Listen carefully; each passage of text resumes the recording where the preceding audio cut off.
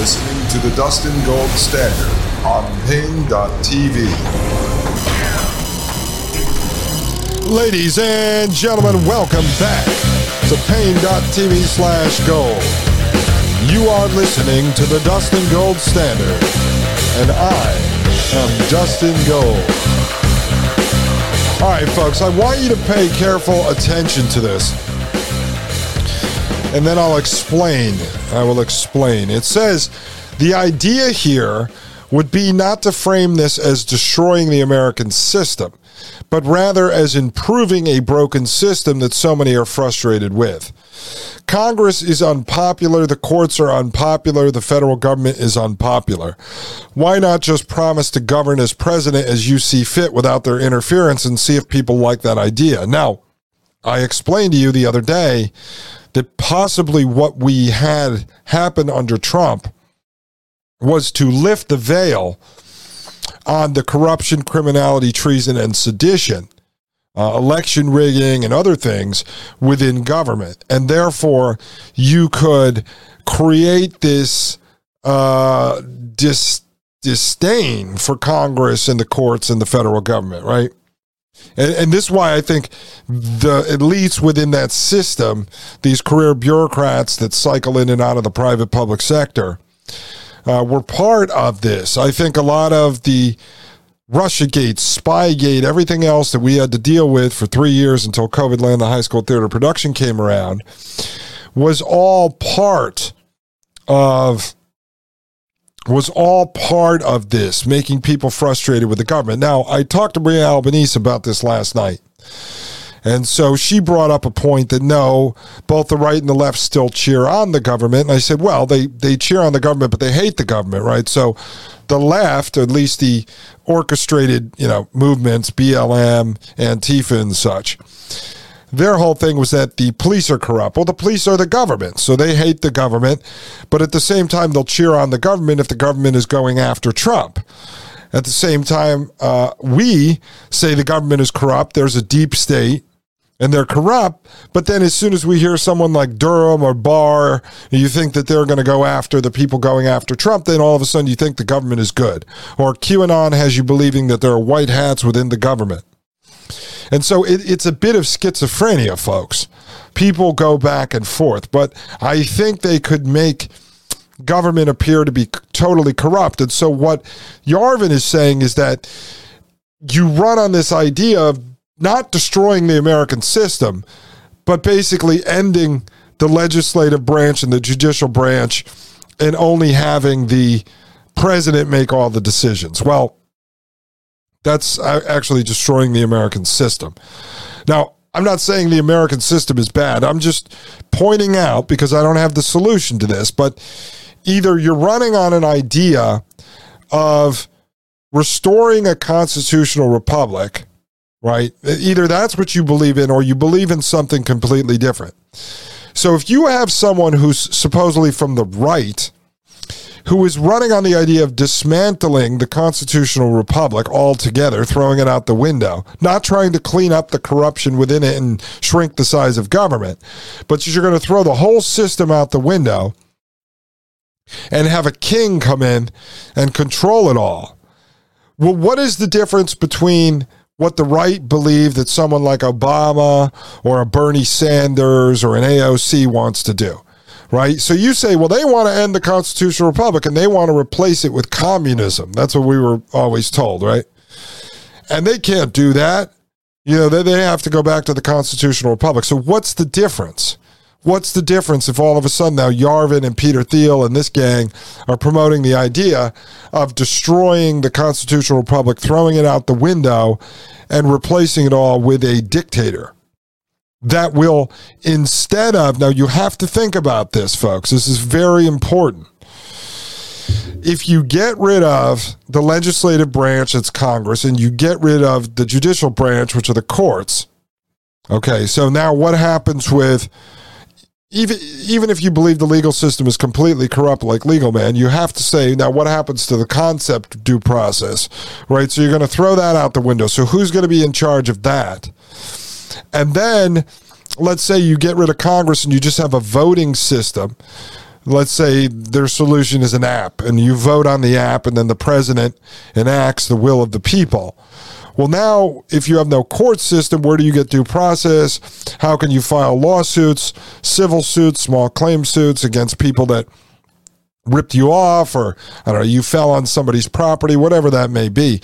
And then let's say the third part here, because he's talking about Congress, the courts, and the federal government. Let's say you get rid of the whole executive branch except the president. So you're going to get rid of all the departments, which, I would generally agree with, but you have to ask, what is their solution to how all of the will of the people is actually enacted through the departments under the executive branch, right? So what happens there? And so, folks, this is where the idea of the technocracy is going to merge in with this, which will be run by an artificial intelligence system, but that is controlled by, and the algorithms are written by, the technocratic oligarchs like Peter Thiel, Elon Musk, and others. So now what will happen is you'll have this idea, like stakeholder capitalism under Klaus Schwab, that the state governments will be gone. So even the illusion of having a public sector, a government of we the people, will now be concentrated under a king technocrat who will enact the will of the people, but the job will be done by the so-called private sector companies that are actually these like massive monopolies that oversee the various sectors within the technocracy. I hope you're understanding that. Eventually, I will be able to clarify this and paint a prettier picture of how this is illustrated better. But this is what you have to ask yourself. When he's advocating for this, you have to start to use critical thinking, and you have to try to reverse engineer and engineer what he's talking about, how it works. And somebody like this isn't just spouting these ideas when he's connected to and influences people like Peter Thiel. There is a game plan behind this. And so if you're going to destroy the American system, of which he says that's not what it's about, but of course that's what it's about, you're not saying arrest all the criminals, shrink the government, and bring us back to our founding. You're saying throw the whole thing out the window, put a king in charge, and then that king will enact the will of the people. But how will that be done? So it will be done through the technocracy, through stakeholder capitalism, which is basically just ruled by the corporations. It goes on to say, quote, "You're not that far from a world in which you can have a candidate in 2024, even maybe," end quote, making that pledge, Yarvin continued. Quote, "I think you could get away with it. That's sort of what people already thought was happening with Trump," end quote, Yarvin said. Quote, "To do it for real does not make them much more hysterical." And Yarvin laughed. It's actually much more effective, right?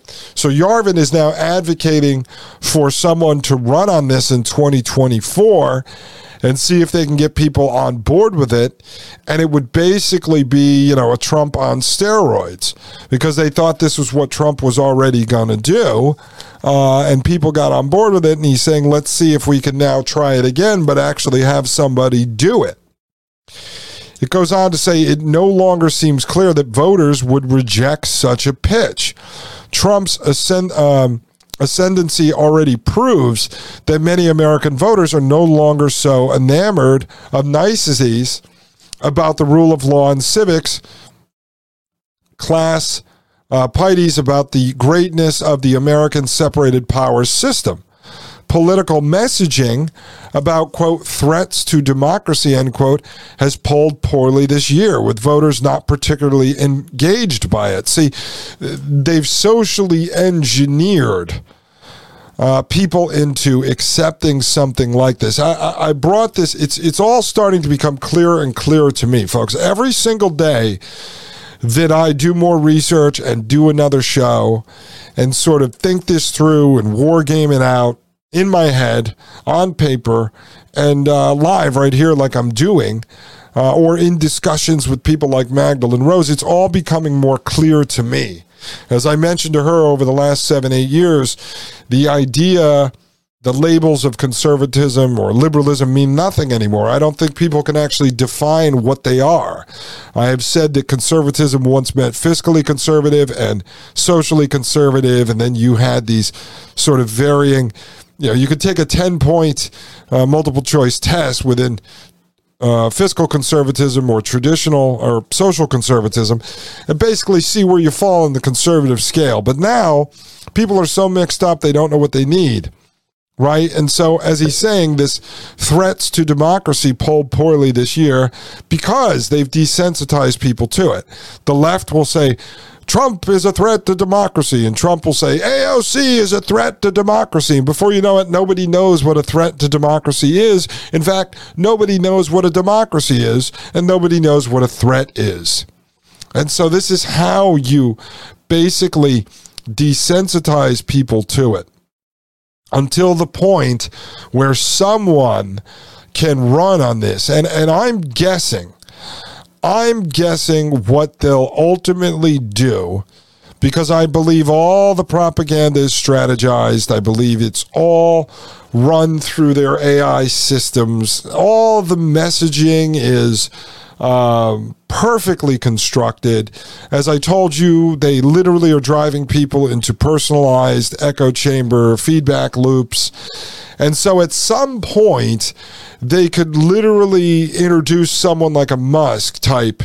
Now, he's been playing to the right lately, but they could introduce someone like a Musk type who rises up and offers this path of, this streamlined, fair, efficient system.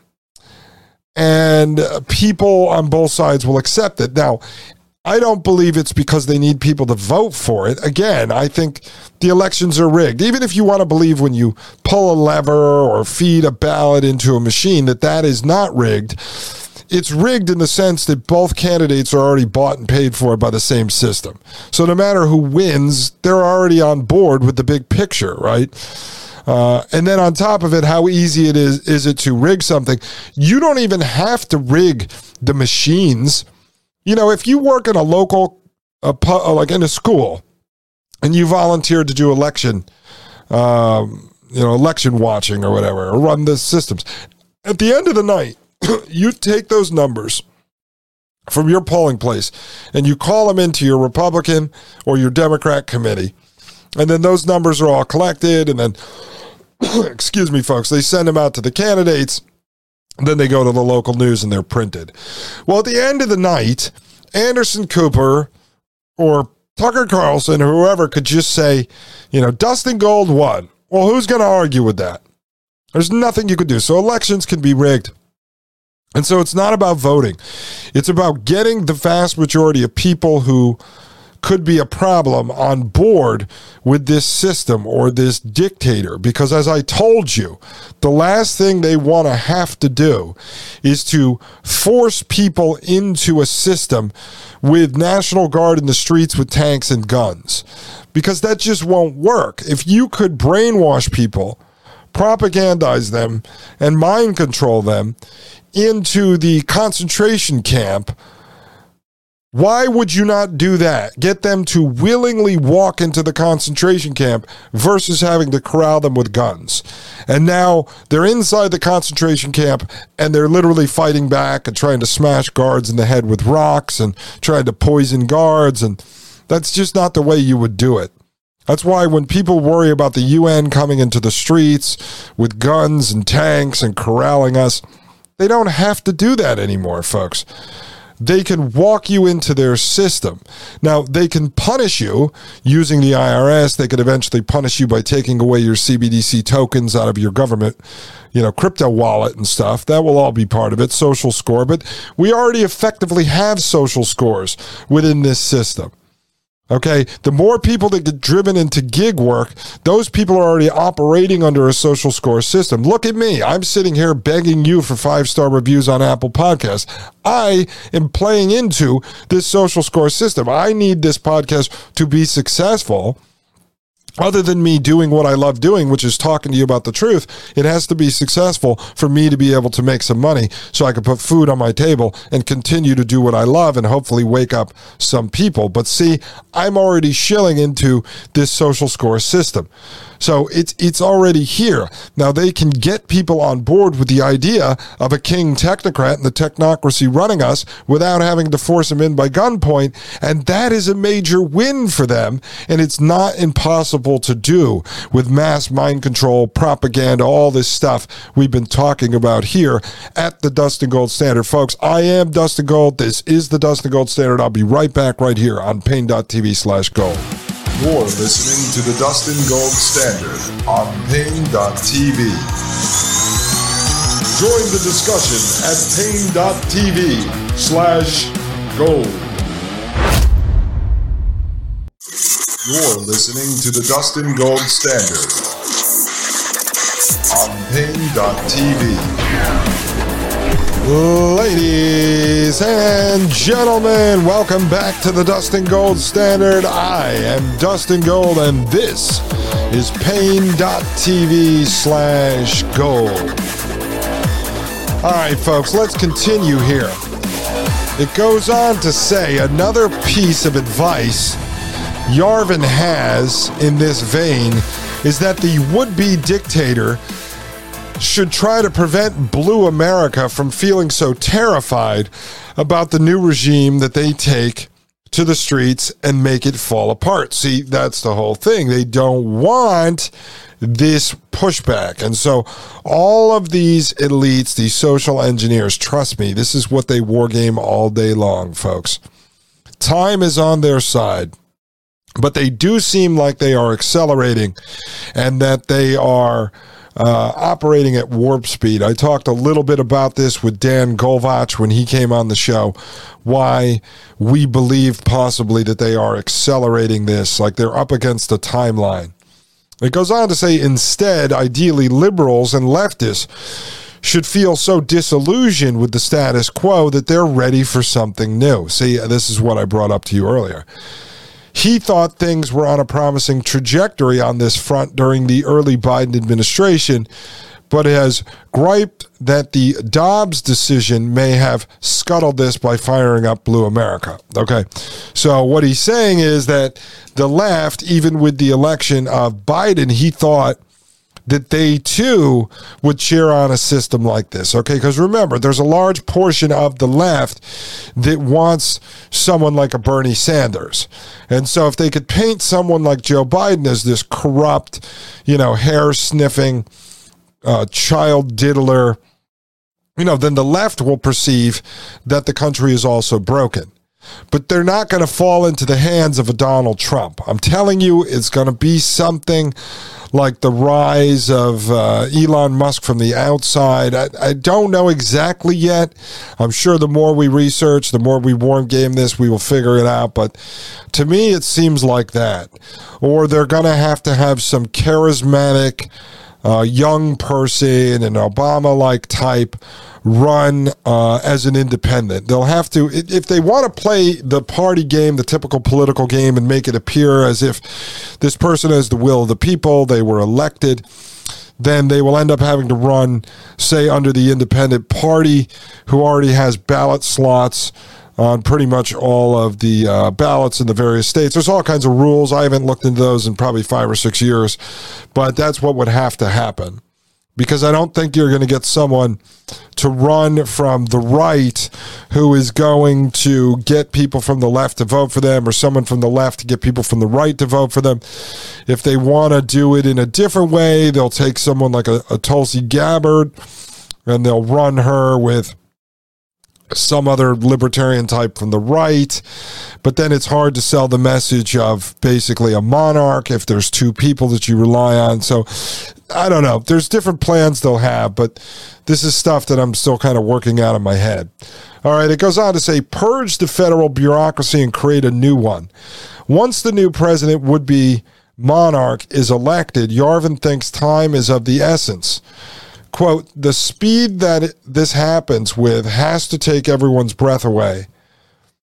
It should just execute at a rate that totally baffles its enemies, end quote, he told Chow. Now, again, folks, if the bureaucracy and the leaders and the directors of the bureaucracy, the people that are part of the so-called deep state or administrative state, are not on board with this, if this is not orchestrated, it will not happen. So let's say they run Trump again. He agrees to play the king monarch.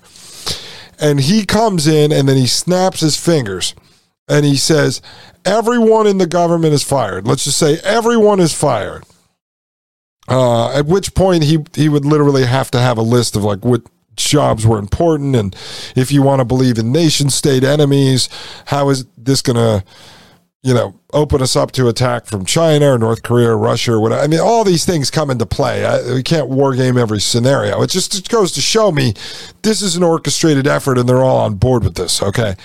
Because these people aren't going to just leave their offices. You saw the pushback, supposedly, I believe it was all orchestrated, from Trump when he supposedly was trying to, weed out the deep state and go after the CIA. And then the next thing you know, let's say they frame him up with the whole Russia situation. I believe that was all WWE theater. I'll make myself clear on that. But if it were for real, right? And again, this Yarvin guy is influential. He's in the company of Peter Thiel. He got money from Peter Thiel. So he's not just me or you writing about this or talking about it on this podcast. So this would mean that all the people in charge of the government, in charge of the bureaucracy, would be on board.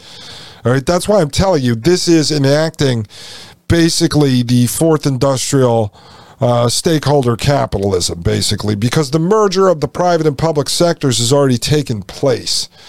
And therefore, this would have been a negotiated, orchestrated illusion that we're watching. All right, it goes on to say, wait a second now. The page just jumped because some ads opened up. Okay, it goes on to say, Yarvin says the transition period before inauguration should be used to intensively study what's essential for the federal government to do, determine a structure for the new government, and hire many of its future employees. Then, once in power, it's time to, quote, retire all government employees, end quote, of the old regime, sending them off with nice pensions so they won't make much of a fuss.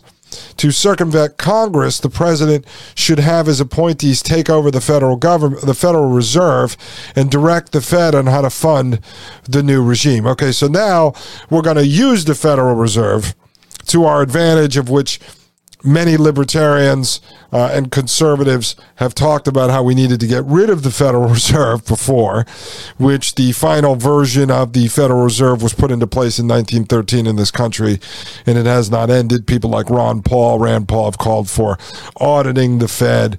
Many have said they were going to shut down the Fed. In fact, when Donald Trump became president, I believe it was the first interview he did in the White House in the Oval Office with Sean Hannity.